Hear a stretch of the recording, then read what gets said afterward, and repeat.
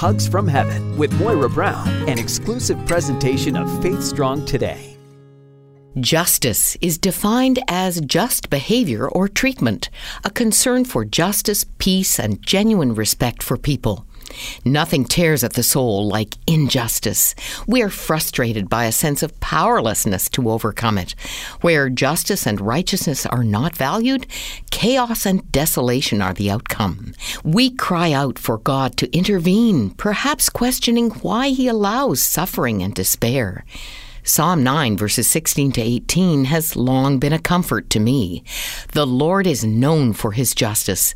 The wicked are trapped by their own deeds. The wicked will go down to the grave. This is the fate of all the nations who ignore God. But the needy will not be ignored forever.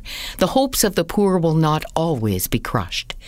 The prophet Isaiah affirmed David's words, "The sovereign Lord will show His justice to the nations of the world.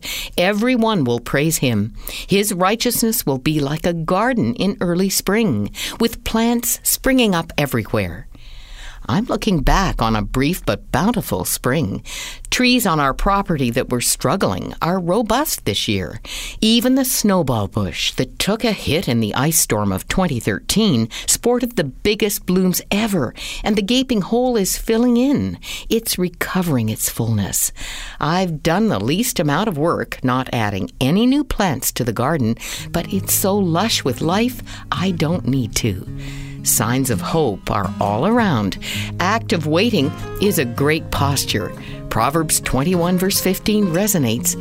When justice is done, it brings joy to the righteous, but terror to evildoers.